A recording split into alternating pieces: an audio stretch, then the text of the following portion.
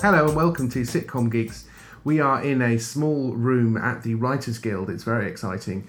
And we are joined, my name is James Carey, this is Dave Cohen. Hello. And we have been joined by the wonderful Radio 4's Carrie Quinlan. Hello. She does other things too, but our listeners may know you best from your work on wonderful hits like Be Lucky on BBC Radio Wales. Which is an immense piece of work and a beautiful, beautiful piece of writing. But you might also know her from this other show she does called John Finnemore's Souvenir Programme. Whatever the hell that is. Whatever the hell that is. Yeah. Carrie has kindly agreed to share her thoughts, experiences and bits and pieces about the show. She's looking at me in a slightly wide-eyed... Yeah, I don't think absolutely. I quite agreed to do that kind of Well, work. no, I'm just filled with terror. Okay, there's no need to be terrored. You're scary men. It's Dave Cohen and James Carey, the scary guys.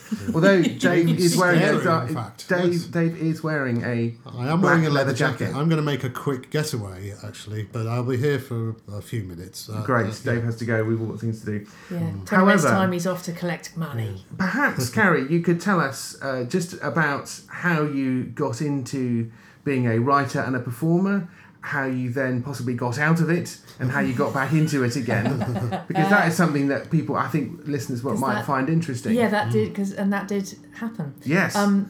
I got into it as so many of us do, by being from a reasonably privileged background and going to a university and doing lots of comedy with lots of people there. So I went to... You didn't go into comedy by losing a bet. That's often that's a way into comedy, is having a comedy bet and having to have shenanigans to win your stake. Or the legendary Little and Large story, apparently, which was that Sid Little was a comedian and was going down really badly, and Eddie Large heckled him. Yes, I've heard that of Reeves and Mortimer as well. If you think you're so and funny, mate, that's not true, though, is it? Well, apparently, the story I've heard, the Mel and Sue story I've heard, is that first week at Cambridge, Sue did a Footlights smoker, did some stand-up, got heckled, and they just fell in love. I don't think she was heckled, but I heard her on Desert Island Disc not so long ago. Anyway, we're talking about you. Have I made that up? We don't care about Sue Perkins. Just to not leave our listeners wondering how this story ends. Basically, the way the story ends is that the person then says, well, if you think you're so funny, why don't you come up on stage and join me? Hence, Little and Large, Reeves and Mortimer, Mel and Sue. Yeah, I think Mel and Sue wasn't quite so confrontational as that. That was quite a funny heckle. We should chat. Yes, exactly. Yeah. Collaborative heckling. Exactly. Yeah. Anyway, much. So I wasn't particularly bullied at school. That's the other routine, of course. Yeah. But did just enjoyed stories and making people laugh, and so did that. And went to Bristol University, and met various other people who liked making people laugh, and continued from there, really. So did stuff I enjoyed there, and continued doing stuff I enjoyed. Started doing stand-up when I left university, and then decided that I didn't like being on stage on my own. Fair enough. That is a normal thing to experience, and anyone who does want to be on stage on their own, you want to be a little bit worried about. Totally, yeah. I also realised that... Yeah. I'm a little bit worried about you, Dave. It was only 10 years. Yes. Well... Yes. That's how it starts. Yeah. I also realised that with my stand-up career, my favourite bit of the whole job was driving home on a Saturday evening, listening to Bob Harris on Radio 2, and I thought, hang on, I can do that at home. It is strange. Very much can. For a similar amount of money. Well, yeah, probably, actually. Yeah, it would balance out. Yeah. The petrol and the pay. Yeah. Yeah, definitely. And so it's trained as an actor, which is what I deep down wanted to do anyway. And sat around for a bit after training as an actor, waiting for the phone to ring, making tea, and that's a very important part of being an actor, isn't it? Absolutely. Really? I watched a lot of The West Wing. Right. For a year. And then a mate from university got in touch and said, I'm doing a TV comedy show. Do you want to come and write for it? And I said, yeah, well, I don't know. I mean, I've got season 6 of The West Wing. But that's not very good, season 6. Yeah, no problem. Yeah. Absolutely. And was that with Alan Alda? Starts to go downhill. That's the Alan Alda years. Except it's not Alan Alda's fault. Oh, okay. That's just a handy way of... Right. He's very much the scapegoat. identifying Okay, it, but right. actually he was great. Okay. Oh, right. Okay. Yeah. I'm besmirching the name of comedy great Alan Alda. So that's Yeah. that's. So you sort of started writing very for this broadly. show, and then, but there was a point where you just thought, "Do you know what? I think I'm done here. I'm off." And you, Yeah, so that went was- off to become a teacher for a bit. I did for a bit, yeah. So this was sort of 10 years. I've been writing for about 10 years, and acting for about 10 years, and thought, I'm a bit tired of this. I'll try something else. Trained as a teacher. Did you get enough of the having parents going, "Oh, so when are you thinking about getting a job?" A bit of that. A bit of that. Yeah, It a does little bit wear of you that. down after a Yeah. while. No matter how Yeah. supportive they are, there is an Yeah. element of looking at the watch and going, "Right, okay." They weren't so too bad, Right. actually. They've been pretty good over the many unsuccessful years of my career. But it's more I think something that we all get in comedy, where it's so up and down, and it can be down for quite big chunks, and bits of your brain go, "There's got to be something else I can do. Okay, is there something else I can do? Maybe should I be a lawyer? Should I be an accountant? I shouldn't be an accountant. Definitely not that. But is there something else that actually would pay me regularly?" yeah, Pay you regularly to stand in front of an audience and Exactly. give it your best. Let's be a barrister or Yeah. or a Teacher. primary school teacher. yeah, That'll get laughs. Yeah. They're a Definitely. tough gig, primary school well, kids. They are and they aren't. They're much more prepared to go along with any old nonsense you like, but you're also teaching them stuff, so you ought to really try hard. Yeah. You sort of have to know what you're talking about. a bit. yeah. But I did that for not very long, because Michael Gove was Secretary of State for Education, Right. and it decided to break teachers. Okay. And he broke me. I had a bit of a breakdown, Oh. and but which was handy actually in retro. Not at the time. So you should be writing a letter to thank him. Really, Well, that's where this is going. Absolutely, yeah. Yeah. That's exactly as we all should. Yeah. Yeah. And it was in a way, it was quite nice to sort of think, I was right first time. Ah. Okay. Although all of those things now, where I sometimes think, should I be trying something else? Yeah. I can go, nope, No. no, Yeah. absolutely not. Yeah. So that's quite nice. So how long To have a ago bit of a was break. it that you came? That's about 5 years ago I did Right. that. Okay. Yeah. So took about a year and a half off. Yeah. Thinking either it's a bit of a break or a whole bright Yeah. new career. Yeah. Turned out a bit of a break. And also, because last time I ran into you before we were working together the other day, it was at the Hey On Why Literary Festival, Yeah. where you were doing stuff there, including stuff with kids, reading kids stories and that sort of thing. Bits of stuff with kids, yeah. I was, so actually, yeah, that has sort of fed into, the teaching has fed into what I do now. I'm doing much more stuff with kids. You can say with a clear conscience that you used to be a teacher and therefore you can be trusted. Exactly. Yeah. I'm wise and noble and everything's going to be fine. Yeah. And good at herding small crowds, I Yeah. think, is the more important one too. Yeah, well, that's the thing. You just have to get overexcited like they do, and then that's fine. Yeah. Get more overexcited, then that confuses them. Yeah. That's quite fun. Yeah, they don't quite know what to When they make think of they that. might be the grown-up in the room. After all. I've started doing a podcast because that's what all the cool kids do. Yes, that's I right. understand. Yeah. With Andy You Stanton. started 10 minutes ago. Yeah. Well, we started 2 years ago. Come on. With a guy called Andy Stanton who writes Mr. Gum, which if you haven't read them, you absolutely right, must, yeah. because they are... I can personally attest to the Brilliant. fact that they are pretty much my kids' favourite books, and I have never seen them or heard them laugh more than listening to, well, not just to me read the books, but there are some audio books as well that were produced to the first three that he did with David Tyler, who is a radio producer who produces lots of excellent radio comedy. So yeah, so you And do a he's a- podcast he's a with brilliant him. guy, and Has we- that yeah. started going out? That will start to go out, or started going out, Okay.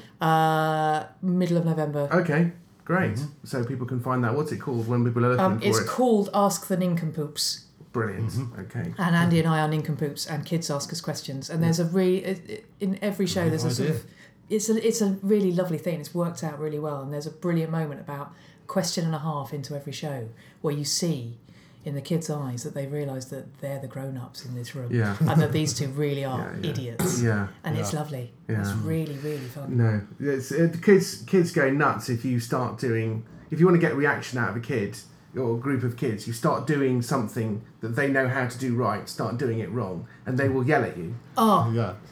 what head, shoulders, knees, and toes done wrong was my go-to as a nursery school teacher. Absolutely. Right. No, you got it wrong. Well, that's interesting that you're going down sort of an independent audio route for at least that. We had a question from Maxine Jones on Twitter. Hello, Maxine. Hello.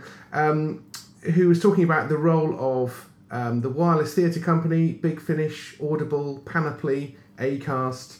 I've heard of some of those. I listened to Danny Robbins' new podcast called Haunted, which I think is made by Panoply. Oh, okay. But and also Big Finish, I think, make a lot of Doctor Who they do audio Doctor Who and stuff like yeah. that. I'm wondering whether, this is a question for the group, whether this sort of independently produced audio is a good route to go down, or is it, or is it just you've sort of got to do it for fun because there's no money in it, or is it a way into other things, or what do people think about that? I think it's a combination, actually. Certainly, I'm going into this podcast thinking it's fun more than anything. I'm not going to make anything out of it, money-wise, I expect. But it's a fun thing to do. It's a creative outlet when there might not be as many around. And it's a free creative outlet because you're not expecting financial gain particularly. Also, there are fewer people in the way. That's, I think, a key bit with podcasting and some of the no one to save it from yourself. There's that. As some listeners to this show might testify. Somebody should tell them to stop doing X, Y, and Z. But there are more and more people in the way if you're doing television, even if you're doing radio. Yeah. And so it's quite a nice. It's freeing... one more.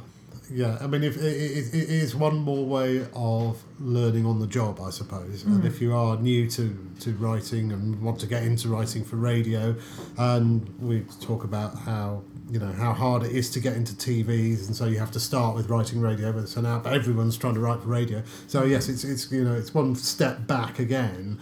But it's good because as I've found sort of doing it that it's been a good learning process, but it's been useful for my knowledge as well.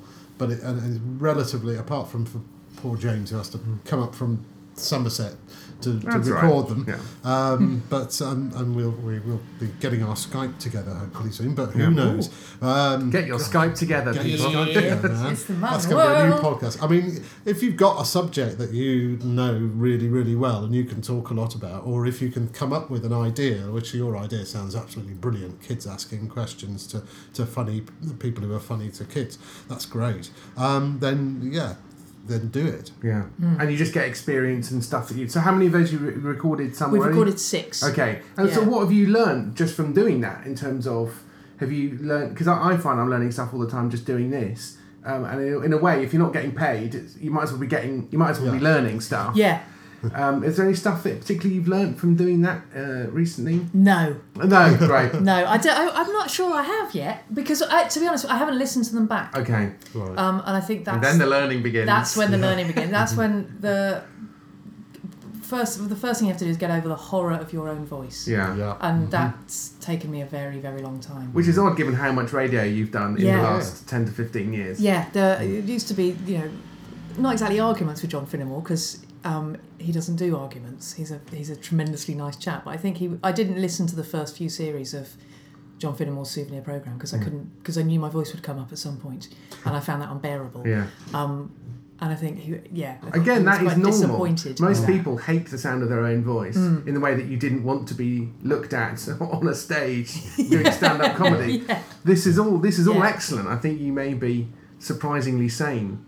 Even though it probably doesn't feel like it, and now you're worried. Yeah, you need to be dysfunctional to do comedy, James. You know that. I'm always saying that. But talking about fewer people in the way, this is a thing that occurs to me off the back of that. Is I happen to follow a books guy called Scott Pack, who is a publisher, and I think he works for Unbound now, and he was reflecting on how he'd been watching some made for Netflix movies recently and found them pretty underwhelming, and he said in the last few months I've been watching a few feature films that are Amazon or Netflix originals and they seem to be lacking something, to which my comment was that the equivalent films at the cinemas have often been 7 to 12 years in the making, and they've had to fight for their right to exist at every single stage, and therefore only the stuff that really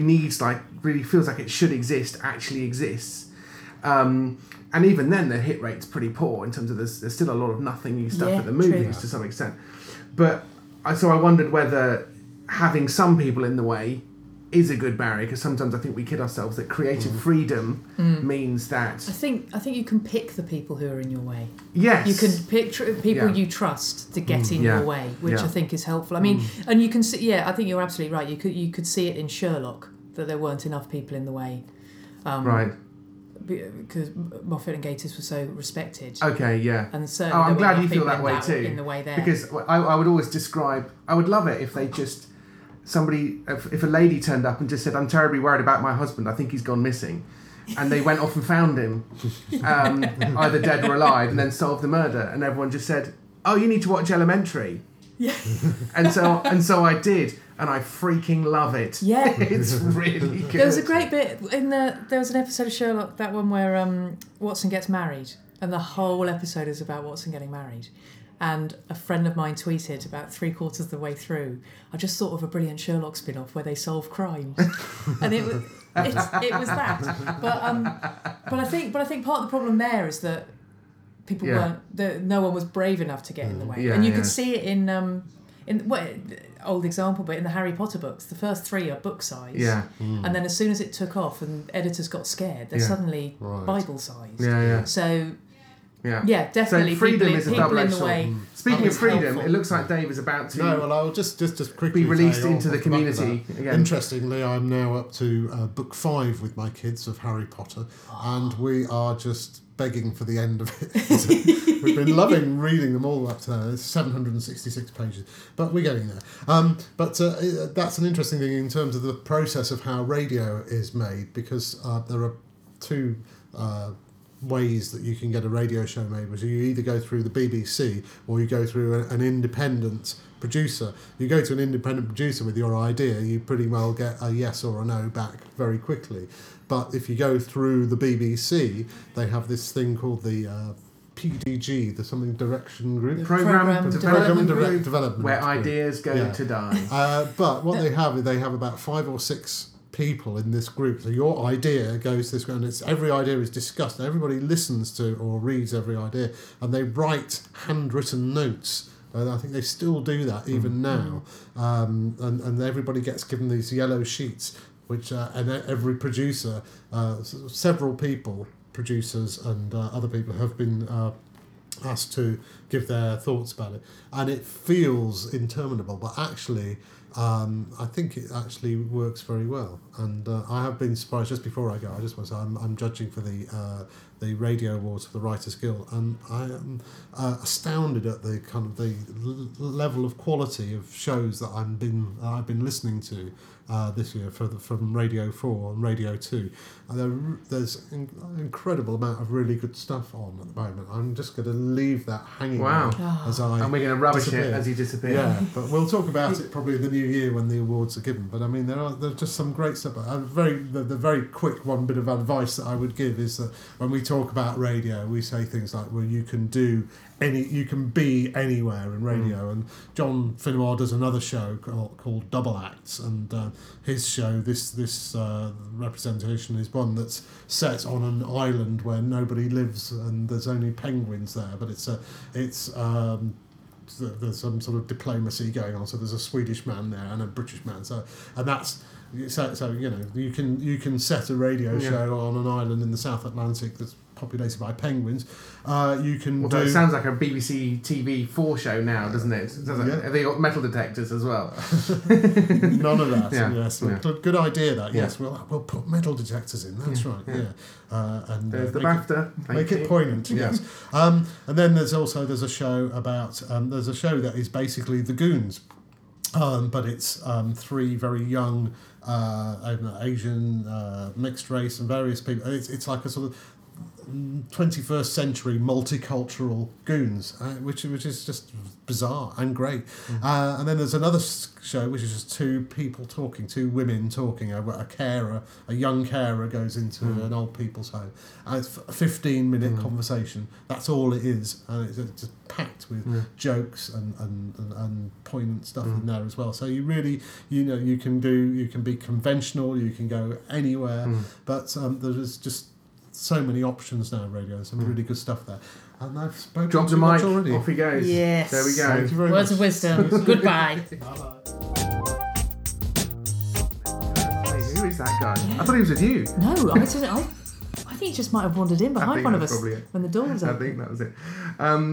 So you have worked a lot with a writer you must get bored of hearing about called John Finnemore.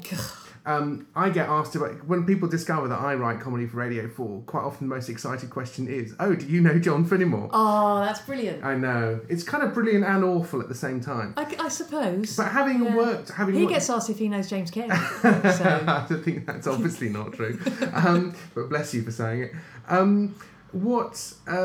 So you write yourself, but also when you've seen other people write, what have you learnt through working with John? You've done a lot of work with John. Yeah. What do you see in his writing that you think, oh, I should probably do that, other than he writes really good jokes, not terribly helpful? But Yeah. what do you see in good writing that you were trying to work into your own writing? Well, it's one of the really fortunate things of being an actor as well as a writer, that you get to nose on other writers' processes and things like that.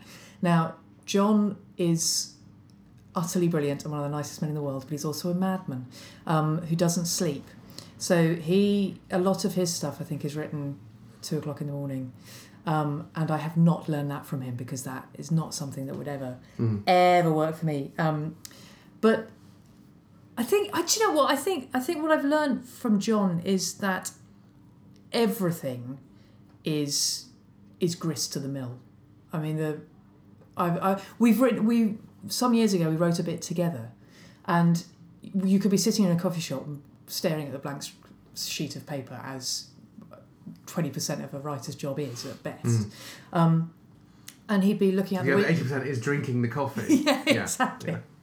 And John would be staring out of the window, see an advert on a bus, a leaflet being handed out to old people walking down the street, and he'd say, "Oh, what about?" Put those 3 things together and have an idea. It's one of those brains that's always working. I mean, we did. I was thinking about this last night actually. We did a sketch on Souvenir Programme that was about his shirt drawer, where we were playing his shirts as he decided which of his shirts he was going to throw away and which he was going to keep, because it was the end of the season and maybe he should throw some clothes out.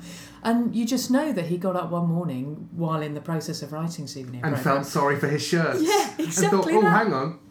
That'll do. Yeah. I'll have that. And of course, because he's John Finnemore, that'll do isn't just, that'll do. It's, there's something. Yeah. And he'll turn it into a brilliant sketch. And I think, but also from what I've heard about his process, but also other writers, and I think this is something that people maybe listening to the show don't really appreciate so much, is he finds writing incredibly difficult. Yes. As do I. Yeah. As do you. Yeah. And that is normal. And I wonder if people sometimes, and maybe you have in the past, been discouraged because you're thinking, wow, this writing's really hard, I must be doing it wrong. Completely. To which you want to say, no. If you've just typed it and sent it off very quickly, you've probably done it wrong. Yeah. Never trust anyone, I think, who says they find writing quite easy and what's your problem. You can't trust those people. Yes, they make me their eyes are often too close together as well. Absolutely. And even from experience, having then got to know those people, you can't trust them. So now, how many of them still owe you money? Yeah, well, many. quite. Yeah. And so now, whenever anyone says that, I immediately don't trust them. So. Yeah, it's really interesting, and it took me a long, long time actually. It's one of those things Marcus Brigstock said to me once, don't compare your insides to other people's outsides, because it's very easy to assume that everyone else is finding it very easy. That's very profound for Marcus. He can't have thought of that. He must have heard that somewhere. He must have heard that from someone. That's Steve Martin or something. Yeah, you know what I mean? he was probably in a fever dream in a theatre, and it was a line in a Patrick Marber play. I don't know. I like to think so. But there's a lot of that. Everyone, I'm finding it really hard. Everyone else, is working and doing okay, and therefore they must find it easy. And I remember very clearly, I was at a party at Richard Hurst's house. Yes, my writing partner. Yes, a decade or more ago, and chatting to a couple of people who were saying that they found writing really hard, and it was a revelation that it wasn't just me. Yeah. That's wonderful. That's a big moment. Yeah, to realise that everyone finds it hard. And you do need to sort of give yourself permission to find it hard. Yeah. And occasionally to say, one day to say, oh, I'm finding this difficult. I'm actually going to stop, and knowing that it's going to come back the next day or the day after that. I mean, I tend to try to work through stuff. If I'm not, there are some. I sometimes come into my office or whatever and say to my wife, today's not a terribly funny day. Right. But I have written quite a lot of pages with gaps for jokes. Yes. Yeah. And on the days where you are sort of feeling like it's sort of happening for you, you do need that structure on which to sort of lay your jokes. And sometimes you feel like you feel like it's kind of clicking and it's going, and you'll get further faster if you've already done some of the hard work. Yeah, and definitely. push it. But yeah, so I think giving up completely is probably not quite the right thing to do. But equally, you have to write on the horrible days as well, I think. Or do your tax. Or do nothing admin. Inspires you. Admin, nothing inspires you to think of something funny once you're going through receipts. Or trying to work out, how. For me, the one thing I will never understand is music licenses. So I've been recently doing a live show touring called A Monk's Tale, and occasionally you need to get PRS licenses and PPL licenses, and I had to make a CD for it as well, and I just thought I was going to cry. Because every time I learn that stuff, even the people explaining it to me tend to say, well, this is my best guess as to how the law actually works, even when it's sort of their job to know. Yeah. It's just Here's the gist. Here's the gist. Yeah. And that immediately sends me back to trying to think of jokes, because I have some control over that. Well, most things I write now start, draft 0 starts with a good paragraph of, I don't know what to write. This is horrible. I'm feeling horrible about this. But it's getting my fingers typing. Yeah. I'm terrible at this. I haven't got any ideas. And eventually, it'll turn into something. Yeah. But that's the first thing I do when I then go back to do draft 1. Is take out that first paragraph. It's just like, oh God, I hate this. I hate it. Yeah. And the beauty is, it's your first draft, and you can just select it and delete it. Oh. No one will ever know. Yeah, quite. Your dirty secret that you wrote a load of old tosh at the start. Yeah. But that's normal. Yeah, absolutely. And draft 0 is a great lesson. Yeah. I learnt from a writer called Will McLean. Okay. Who I'm writing a kids show with. And Will has written a very funny spoof fighting fantasy book. Yes. Choose Your Own Adventure. Which is basically Death Trap Dungeon, which was one of my favourites. I only had the Citadel of Chaos. That's the only one I had. Okay. I remember when, this is how old I am, my English teacher, he actually read some of Warlock of Firetop Mountain to us, and we had to choose our own adventure. Oh, that's great. And it was like, this is before computers and the internet, kids, shut up.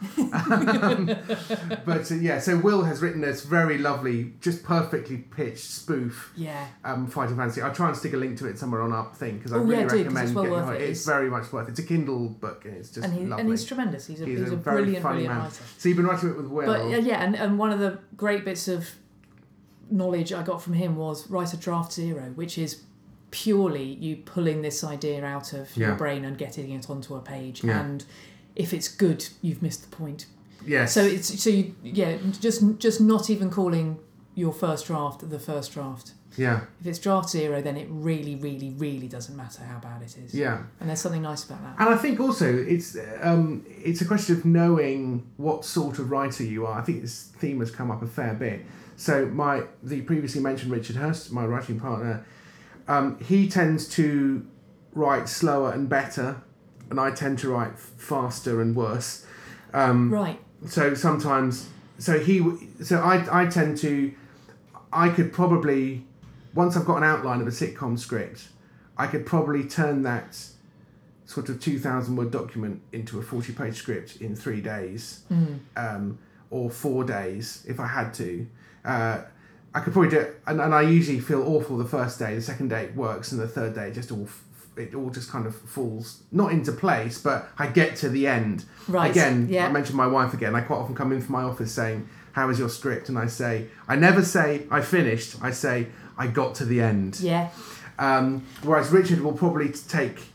He will take slightly longer and produce something that's probably slightly better that needs less work doing, because that's just the way he writes. Yeah. He may write a draft 0 that I never find out about. But I think it's a question of knowing what sort of writer you are, and then just saying, well, that's how I write. I don't write like Steinbeck or Hemingway or Carla Lane or Graham Linehan. It sort of doesn't. It doesn't matter how I write. It's how I get it done. Yeah, it's the end product that matters, and your process is entirely your business. Yeah. So draft 0 is one definitely very liberating, hugely liberating thing to learn from. Yeah. I mean, and any other sort of things what's the difference between writing with yourself and writing with others? Is writing with others something that you're keener to do more? I write better on my own when I'm also writing with others. So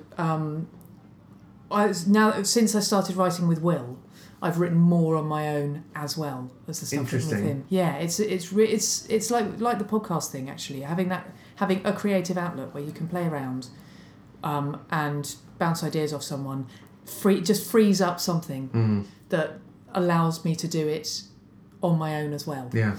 Which is wonderful, because my writing process always used to be have an idea, worry about it for about 5 years, hear that someone has just got commissioned for a similar idea, cry a bit, have another idea.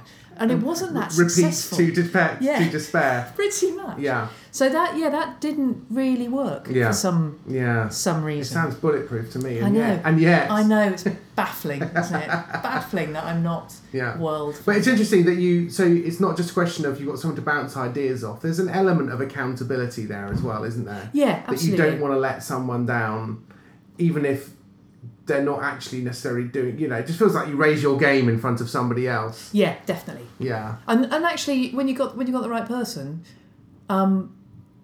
they make you feel like you can do the job. Yeah. On writing on your own, so often because you are just sort of writing into the wind a bit, and you might have lost your mind and you haven't noticed, and it might be absolute rubbish. So to have someone to bounce off who goes, "Oh, that's a good idea," you think, "Oh, I can do this," and that frees things out. Just making them laugh as well. Oh, it's great. It is amazing. Yeah. So I think it's a question of knowing, and so not just knowing what sort of writer you are, but what sort of input you need or who you need to be with, I think is really important. How did you end up writing with Will?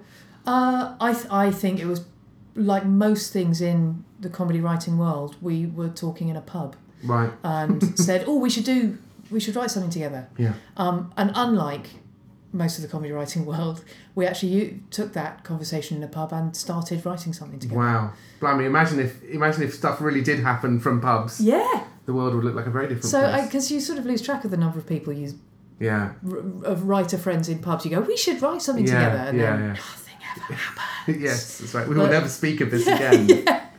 Yeah. Yeah, it's like, we must go for a drink. Yeah. Nothing ever happens. Yeah. But with Will, we got on with it and had a good idea. And in a way, therefore, I know this might sound crazy, but being in a pub with another writer is actually a start. Definitely. One of the things that we often suggest for the Newsjack show is if you're trying to write for it, don't just write for it, but turn up to the recording. There are Yeah. so many things you'll learn, even if you haven't got any material on, which is statistically extremely likely.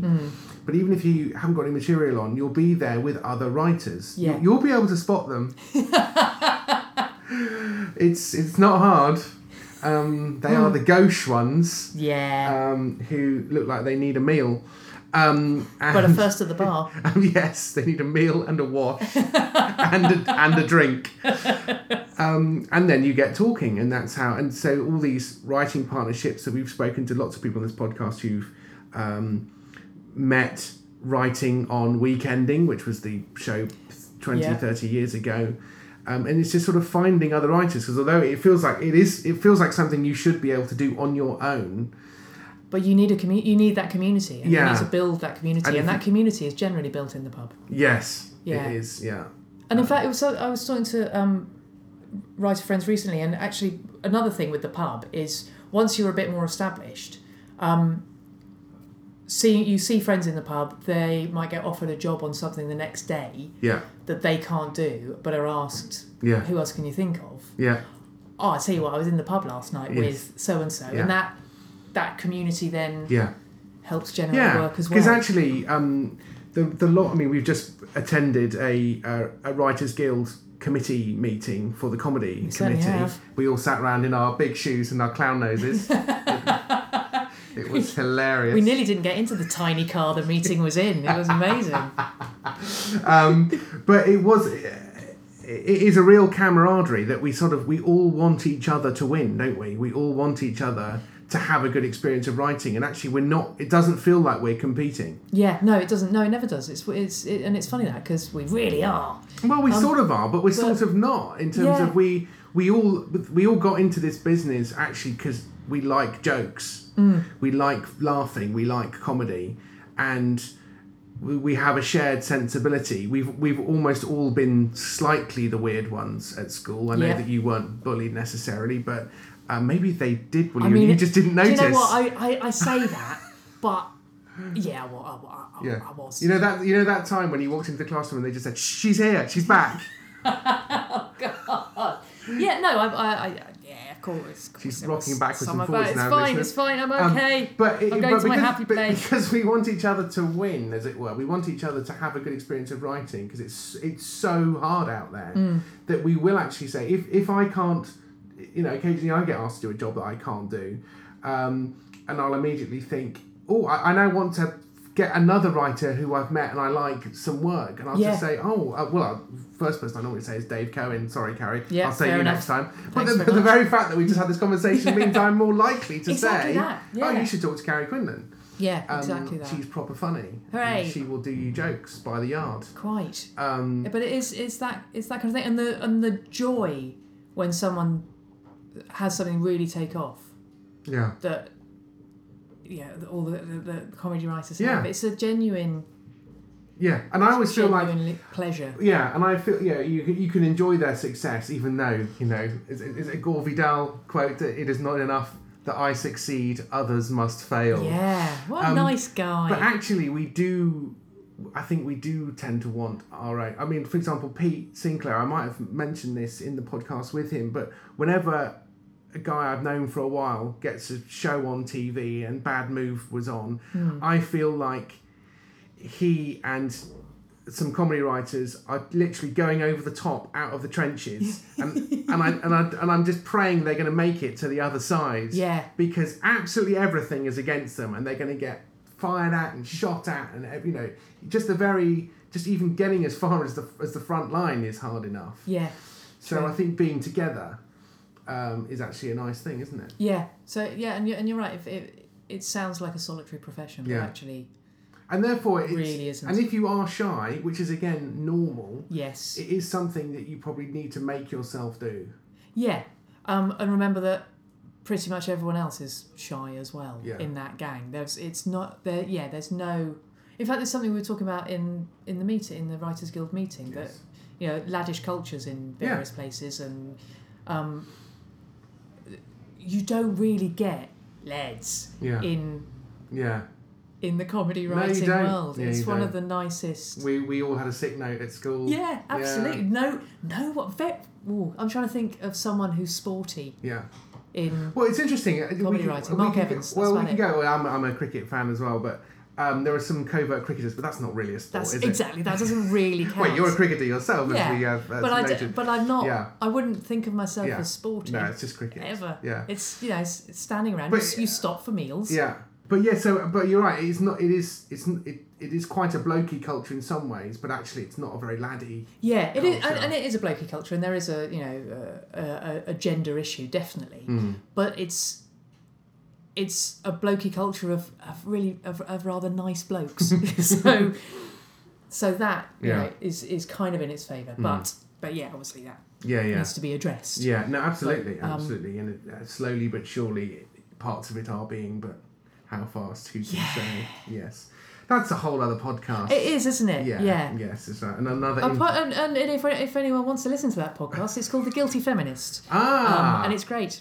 Okay. Is that anything that you're part of? Or that's something that's I've been a part of a few of them. Okay, and it's brilliant. great. It's a really good thing. Deborah Francis White Okay. is behind it. And Brilliant. It's a great thing. Have a listen. We should probably wrap this up. Thank you very much for being with us, Carrie. If you have any other thoughts or ideas to impart to people listening to this, thinking, I'd like to write something, but I don't know where to begin or how to start. Maybe is there anything you would say, especially to a young lady who may be listening to this? And there are some. I'm assured of this. I've met some. Well, good. Yes. Good for I've you. met both of them. How very woke Yes. of you. Know that everyone finds it hard. That's part of it. Find a community. There is a group called XX Comedy Writers. Is it? Yeah, XX Comedy Writers, which is women comedy writers on Facebook. Find that. And everyone I'm sure says it on here. Radio 4, Open Door shows are probably the place to start. As So good as any. start with them. Yeah, and also make your own thing. Make your own thing. Yeah, the time is now to make Yeah. your own thing. It's never been easier. You don't need to ask permission, I think, maybe. Yeah. But you need to give yourself permission. That's really hard. So if you're finding that hard, I am giving you permission right now, There you go, you heard it here first. right away. Carrie Quinlan says, Do it. do it. There you go. Do not hold out against Carrie Quinlan. Bad things will happen to you if you do. Carrie, thank you so much for being on our podcast. No, thank you for having me. And I would love Dave, I'm sure, would say goodbye if he was still here, but he's Goodbye, Dave. Goodbye, Dave. He's dead to us. So just to say, you can email us at sitcomgeeks@gmail.com. You can find us on Facebook. We have a Patreon scheme which has a newsletter and goodies and free books and secret podcasts where we review your first 10 pages of your scripts. So do look out for that. And find us on Twitter at Sitcom Geeks. We have our own Twitter handle.